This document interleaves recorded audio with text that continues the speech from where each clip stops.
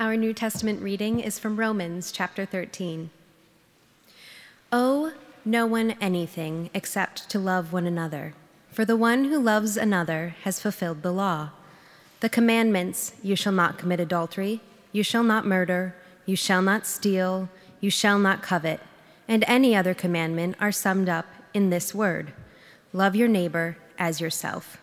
Love does no wrong to a neighbor. Therefore, love is the fulfilling of the law. This is the word of the Lord. Thanks be to God. Our gospel reading is from Luke chapter 10. Hear the gospel of our Lord Jesus Christ according to Luke. Glory to you, O Lord. Just then, a lawyer stood up to test Jesus. "Teacher," he said, "what must I do to inherit eternal life?" He said to him, "What is written in the law? What do you read there?" He answered, "You shall love the Lord your God with all your heart, and with all your soul, and with all your strength, and with all your mind, and your neighbor as yourself."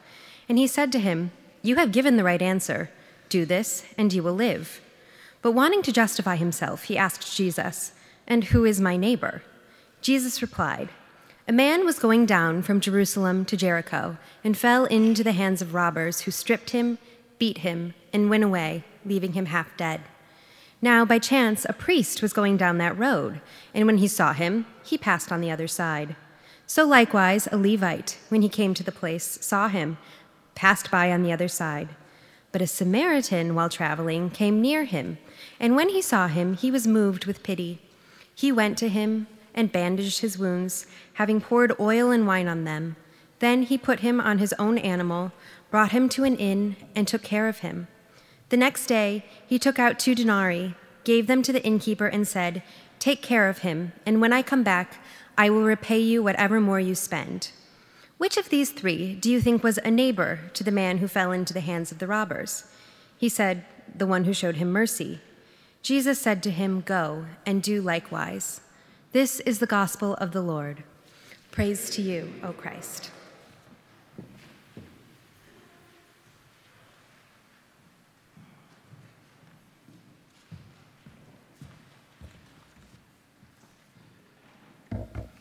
So good morning. Good morning. That text is quite a story. And one of the things I want to say is, if you're familiar with this Bible story or not, you're probably familiar with the phrase Good Samaritan. We have a lot of different things in our culture that shape themselves around this word. One particular thing is there's a set of laws called the Good Samaritan Law, which actually helps people like me who are in the food rescue and food security business. It actually protects food donors from liability. If you donate your excess food, you can't be sued if something then happens on the other side. So there's laws that have been structured around this very particular text called the Good Samaritan Laws. Maybe you're familiar with different organizations that are called Good Samaritan, or with the international organization called Samaritan's Purse. There's a lot of ways that this story has been used, but the central idea is that this story centers itself around helping others. So even if you weren't familiar with the story this morning, you've at least probably heard the phrase Good Samaritan before, and you've probably understood that this has some idea to do with helping people. So what I want to do is I want us to kind of take a second to dive in, but first I want to intro that you guys have been walking through a sermon series called Seeing Through the Eyes of Faith. And today we want to look at this idea of seeing our neighbors. So we want to see how faith will shape us to see our neighbors, but not only see our neighbors, but also to care for and to love our neighbors. Let's take a minute to get into this story. So we enter this story this morning with Jesus and a law expert. And it's kind of an interesting scenario. It's like the law expert is almost trying to catch Jesus in something. He's sitting there and he asks him a question. He says, "Teacher, what must I do to inherit eternal life?" And Jesus replied to him. He said, "What is written in the law? What do you read there?" And he answers, "You shall love the Lord your God with all your heart, with all your soul, with all your strength, with all your mind, and your neighbor as yourself." This actually was 2 parts of the Old Testament First part was taken from Deuteronomy 6:5 called the Shema prayer, which is one that if you have any Jewish friends that you may see if you walk in their doorway, they have this scripture kind of hanging there. It was this famous prayer of loving God with all of your being and then teaching that, instructing that to your children and passing that teaching down. The second part comes from Leviticus 19, and it's where talk about loving your neighbor as yourself. These two together can make up what we call the Great Commandment. So this is the answer. And Jesus says to him, you've answered correctly. So it's like done deal. He should just walk away, story over. That's not where the story ends. Because the question comes back, well then who's my neighbor? What the law expert, the text actually says he was trying to justify himself. What he was trying to get at was he was trying to find a loophole. Who do I have to actually help? Do I have to help all people? Is there all people that I have to help? Or is it just certain people? Is it like people that are close to me, people that aren't close to me? And Jesus comes back with a story, which is a great way. One of the ways that Jesus used to teach was through parables.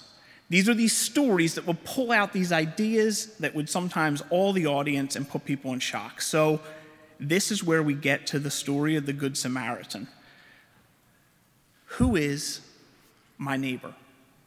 Who am I called to be responsible for? Who am I called to help? Who am I called to be drawn towards? And Jesus begins with this story. A man was going down from Jerusalem to Jericho, and he fell into the hands of robbers, who stripped him, beat him, and took him, leaving him half dead. Now by chance, a priest was going down that road, and when he saw him, he passed by the other side. So likewise, a Levite came to a place where he saw him. He passed by and went on the other side. But a Samaritan, while traveling, came upon him. He went to him. He was moved with compassion. So the translation you heard this morning says pity. The actual word can be translated compassion, moved with compassion. He went to him, bandaged his wounds, treated them with oil and wine. Then he put him on his own animal, brought him to an inn, took care of him. The next day he took out 2 denarii, gave them to the innkeeper, and said, take care of him, and when I come back I will repay you whatever more you spend. There is a movement that happens with the first 2 people and a movement that happens with the third person where there's a change in the story. So the first 2 people, they come, they see, and they keep moving.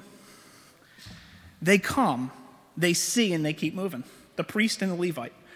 Now, this is interesting because the way that the road, the way that this path would have been is this was actually a dangerous journey where robbers would hide out to actually rob people. So you have a person laying on the side of the road that, could it be a trap? Could it be a ploy? Could it be a way to trick me? So I don't want to completely throw the priest and the Levite under the bus and saying the phrase that there wasn't any risk involved in them stopping to help. So maybe what they did could have been logically or rationally considered the right thing to do. Hey, I'm going to just keep going because this seems pretty shady.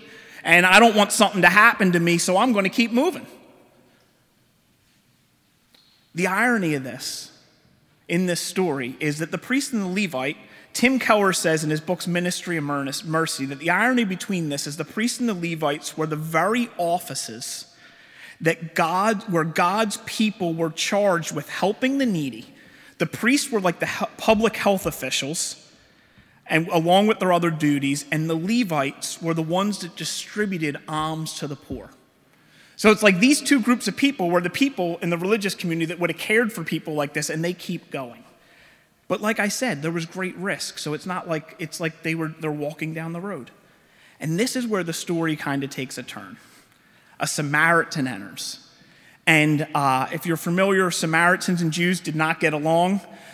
In the Jews' mind, Samaritans were considered unclean, socially outcast. They were religious heretics, and they were the exact opposite of the lawyer, the priest, and the Levite. So these are separate groups. It's hold on, wait, I'm a lawyer. You're telling me this story. My people, the priest and the Levite, the good guys, or walk by, pass, leave this guy on the road, and then the bad guy, the Samaritan, comes in the story. You know, the one that we don't like, this one that like, yeah, they're wrong, we're right, they're wrong, is the one that actually acts, is the one that actually comes, sees, and is moved with compassion. Went and cared for the wounded man, followed by 6 acts of compassion that have a cost. He bandages the wounds, treats them with oil and wine. He puts them on his animal, brings them to the inn, takes care of them, pays the innkeeper, says, I'll be back, whatever I owe, I'll pay you when I come back, the remaining balance. He sets this person up. He risks his safety by stopping to help the person. He takes his time and jacks up his schedule. Who knows if he had other plans that day or if his schedule was full, but he's driving down the road and there's someone that needs help and he stops. He's got to take that time. He spends his financial resources, 2 areas were like 2 days' wages, but then he also offers to pay whatever else is there, so we don't know what that amount exactly could be. But he takes his time to care for a person in need. He gets personal with the person in the ditch. It can be scary. Listen, when people's lives are messed up or when tragedy happens, there's a periphery around that tragedy that causes some damage.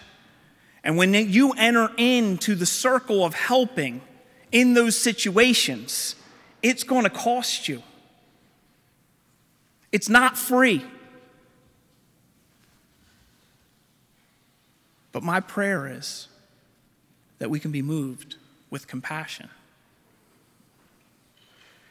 Which of these three do you think was a neighbor of the man who fell into the hands of robbers? He said, the one who showed mercy. Jesus says, go and do likewise. End of story.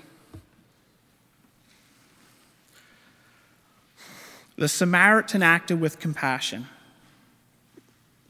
And at the end of the story, the lawyer can't even name the Samaritan as the hero. He calls him the one who showed mercy, the one. He can't even name him because what's in him, the hatred that he has. John Calvin talks about this passage this way in this particular scenario. Christ might simply have told the lawyer that the word neighbor applies indiscriminately to any man, for the whole human race is linked in a holy bond of brotherhood. It would have been a clever command if it had run, thou shalt love every man as thyself. However, says Calvin, the story has the virtue of forcing the lawyer to admit that our neighbor is the man most foreign to us, for God has bound all men together for mutual aid. It would have been easier just said, hey, everyone's our neighbor. But this story is saying, that's what Calvin's telling us in this commentary on this passage, is a lot of times it's the person most foreign to us, most alien to us. And I think about in our world today with political divides and racial divides and all the chaos and stuff that's going on, that actually this division, these hatreds, the sides around religious and political, that God is calling us together to help. It's an interesting point. Seeing our neighbor is not always easy.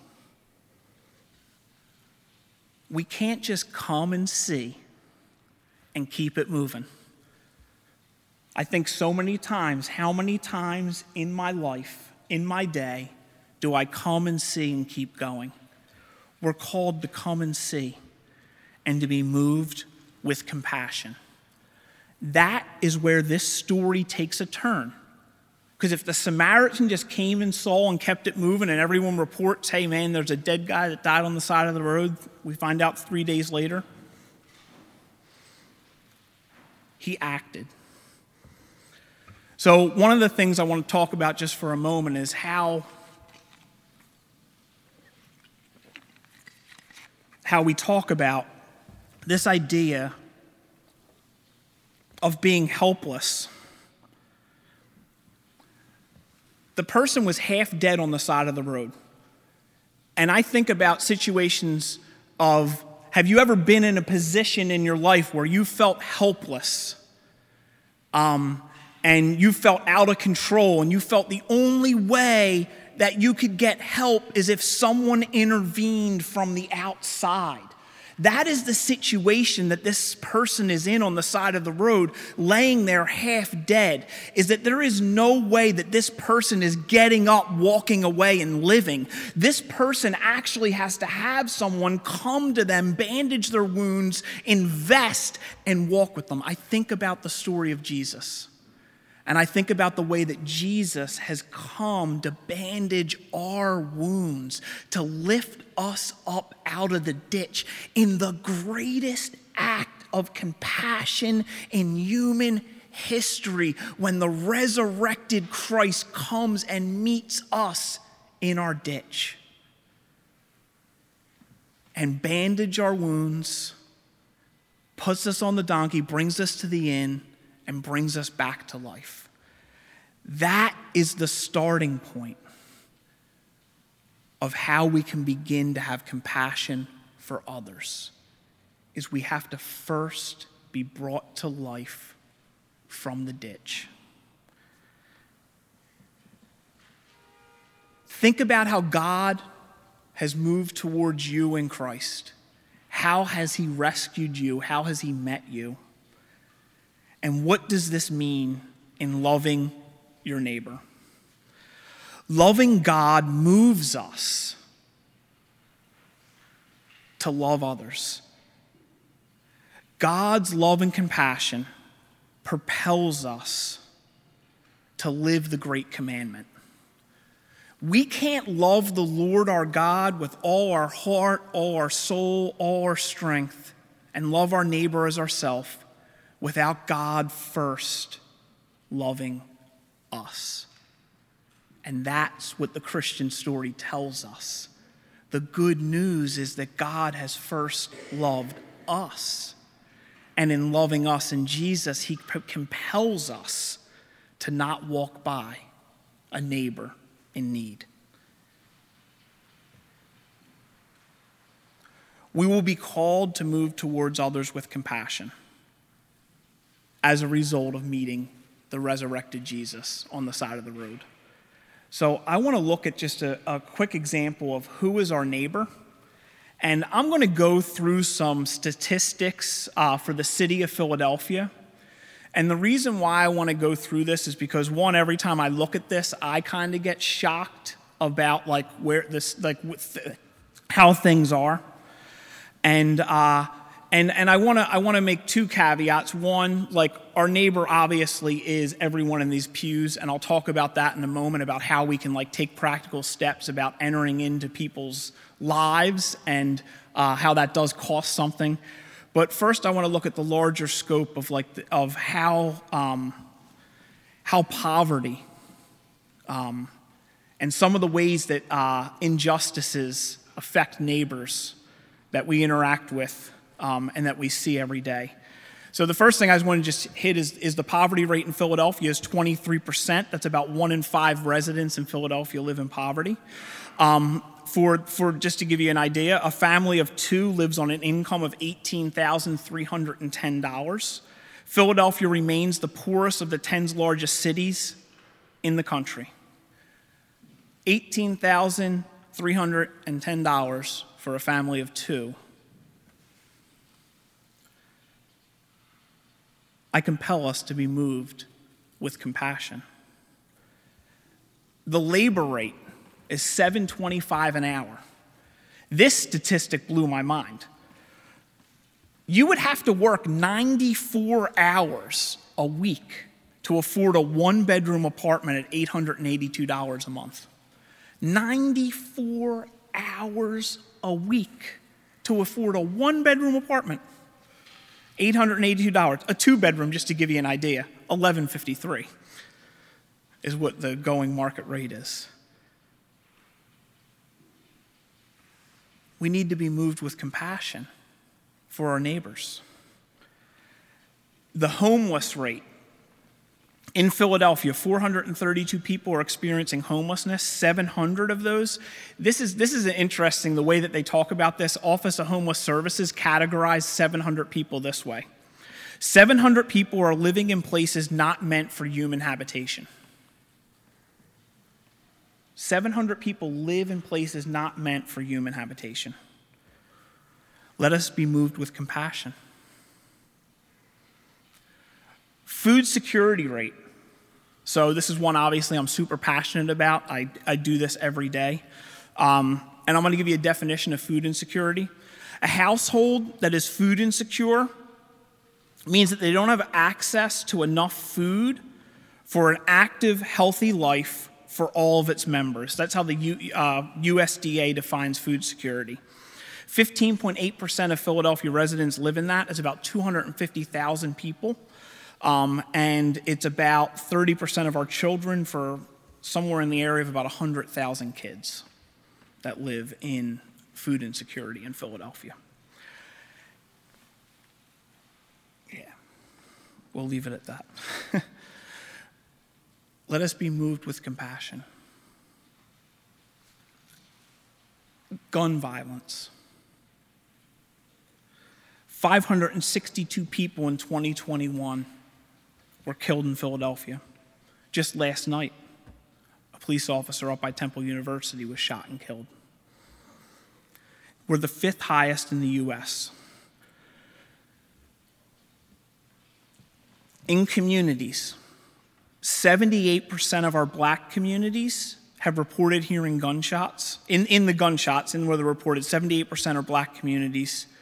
76 are our Latino communities, where 46 are in our white communities. Resurrection Church, let us be moved with compassion. Opioid deaths. 1,250 in 2021. It's the second across all the U.S. We're second in opioid deaths. Now, addiction, I guarantee you right now, there's people sitting in the pews this morning that struggle with addiction. I guarantee you right now that there's people that have personally struggled with addiction, or if not, you have family members that have struggled with addiction. I always say we go to way too many funerals. As being a member of a recovery community, we go to way too many funerals, and this needs to stop. The deaths are crazy. And one thing I didn't mention, probably why I was almost tearing up under the gun deaths, in 2021, Small Things lost one of its valued employees as a result of gun violence. 2 weeks before Christmas, someone murdered him in his apartment where he lived with his wife and his 3 daughters.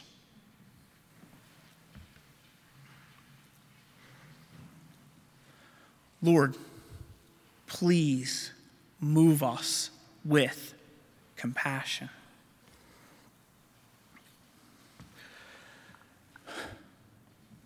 God's compassion is so vast and so wide. I just shared some really horrible things and some really hard things to swallow. I'm not going to act like any one of those stats that I shared is not complex, not nuanced, not super complicated. It is crazy trying to figure out how do you battle poverty in a major city. It is hard. But the Christian life doesn't call us to something that's easy. It calls us to bear one another's burdens because Christ bore the weight of the world for us. Let us be moved with compassion. Reaching down into some of the most vulnerable places, God meets us in our brokenness. I just got real deep and real heavy with all that. I want to share a couple of thoughts and then give some practical ways that we can reach one another and also think about these larger issues in the city that we need to act on.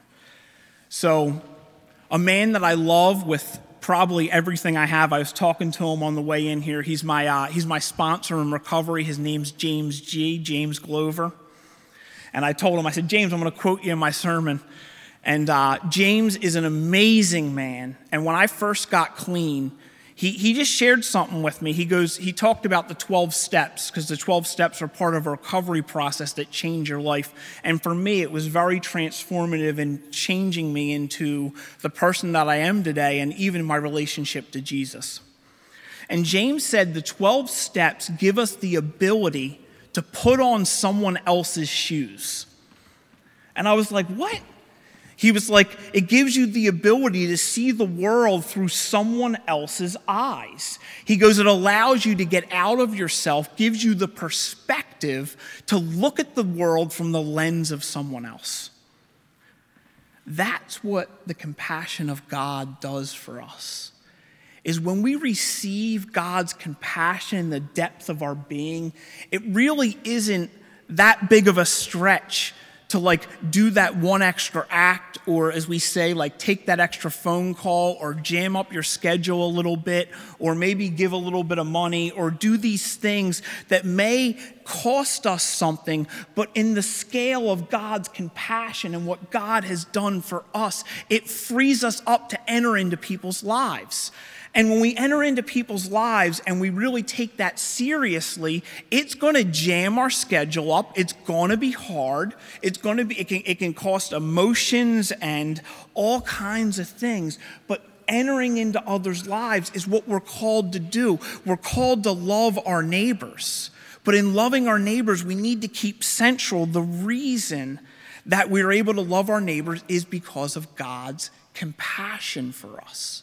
Because God is moved with compassion for us in Jesus, he can meet us right where we are to give us the ability to go and meet others where they are. So, seeing the world from another's perspective is a really powerful thing. It moves us out of ourselves and moves us towards compassion for another. To be able to think about someone that we may view life differently than, to say, hey, you know what? That person might not actually be crazy, but they may just have a different way of looking at things. Let me try to understand where they're coming from. Let us somehow work together.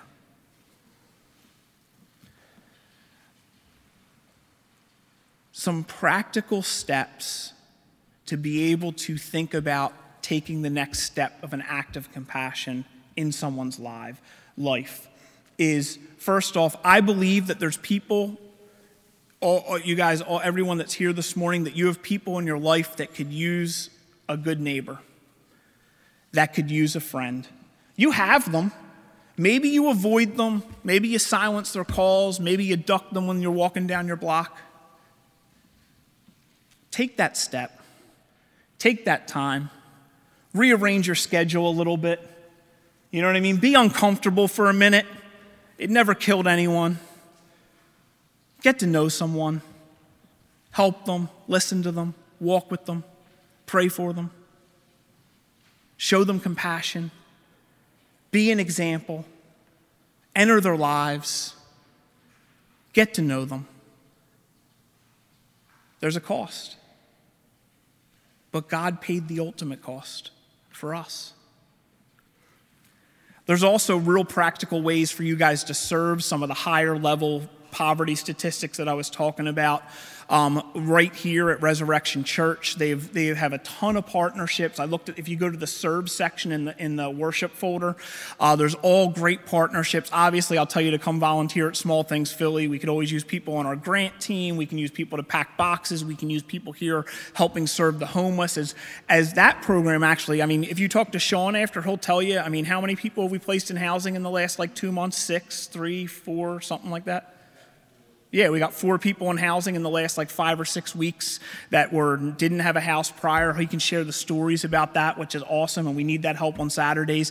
Also have Redemption Housing, which is a really cool mission where they help people coming out of prison and they give them stable housing, and they have multiple sites. That's a great partner. Also, the Salvation Army New Day Drop-In Center. They do amazing work. I know these people. They're on Kensington Avenue, and they're helping women, and man, it is definitely a special ministry, doing really impactful work up in Kensington. It's amazing, and I know Katie Bringley, one of the deacons, could give you all kinds of information about that ministry. She volunteers there all the time. But there's ways that you guys are serving the greater needs of the city. So I didn't want to just put those statistics out there and saying that this church isn't doing anything. Your church is super involved and invested in serving and dealing with some of these larger issues within the city. But what I did want to say is that all of you have a place to get involved. That my prayer today is that all of you will be moved with compassion for the people in your lives and for our greater city, so that we can see about the gospel of Jesus bringing about a transformation change because of what happens on the corner of 17th and Sampson on Sunday mornings. Because you guys gather on Sundays, I pray that the city is changed during the week, and that it continues to multiply and spread. And there's a whole bunch of other churches doing really great work across the city as well. So my prayer would be that the Christians can step into this and really act with compassion to our neighbors. That's my prayer. I pray it every day. I cry sometimes because it can be sad, but I pray a lot and I have hope. I wouldn't do what I do if I didn't have hope. Because I could have just given up. Just give up. How many people are you going to bury, Vito? You're going to give up. But no. Because God is at work. Because God is at work. And he moves towards us with compassion. So sign up to serve. Find people in your life. Extend yourself. I'm going to close with a quote from N.T. Wright on his book, on his commentary on the Gospel of Luke on this text. What is at stake then now is the question of whether we will use our God-given revelation of love and grace as a way of boasting our own sense of isolated security and purity, or whether we will see it as a call and a challenge to extend that love and grace to the whole world. No church, no Christian can remain content with easy definitions which allow us to watch most of the world laying half dead in the road. And he said, the one who showed mercy, Jesus said to him, go and do likewise. Let us pray. Gracious God, we thank you for your life, your death, and your resurrection. We thank you for your compassion, where you've met us. We pray for our city, Lord. We pray for the shooting last night at Temple, Lord. We pray for the family. We pray for the people affected, Lord. We pray that your healing grace and love and compassion. We pray that people surround people that are suffering. Lord, we pray that your compassion reaches this whole city through your people. And we ask this in the name of Christ. Amen.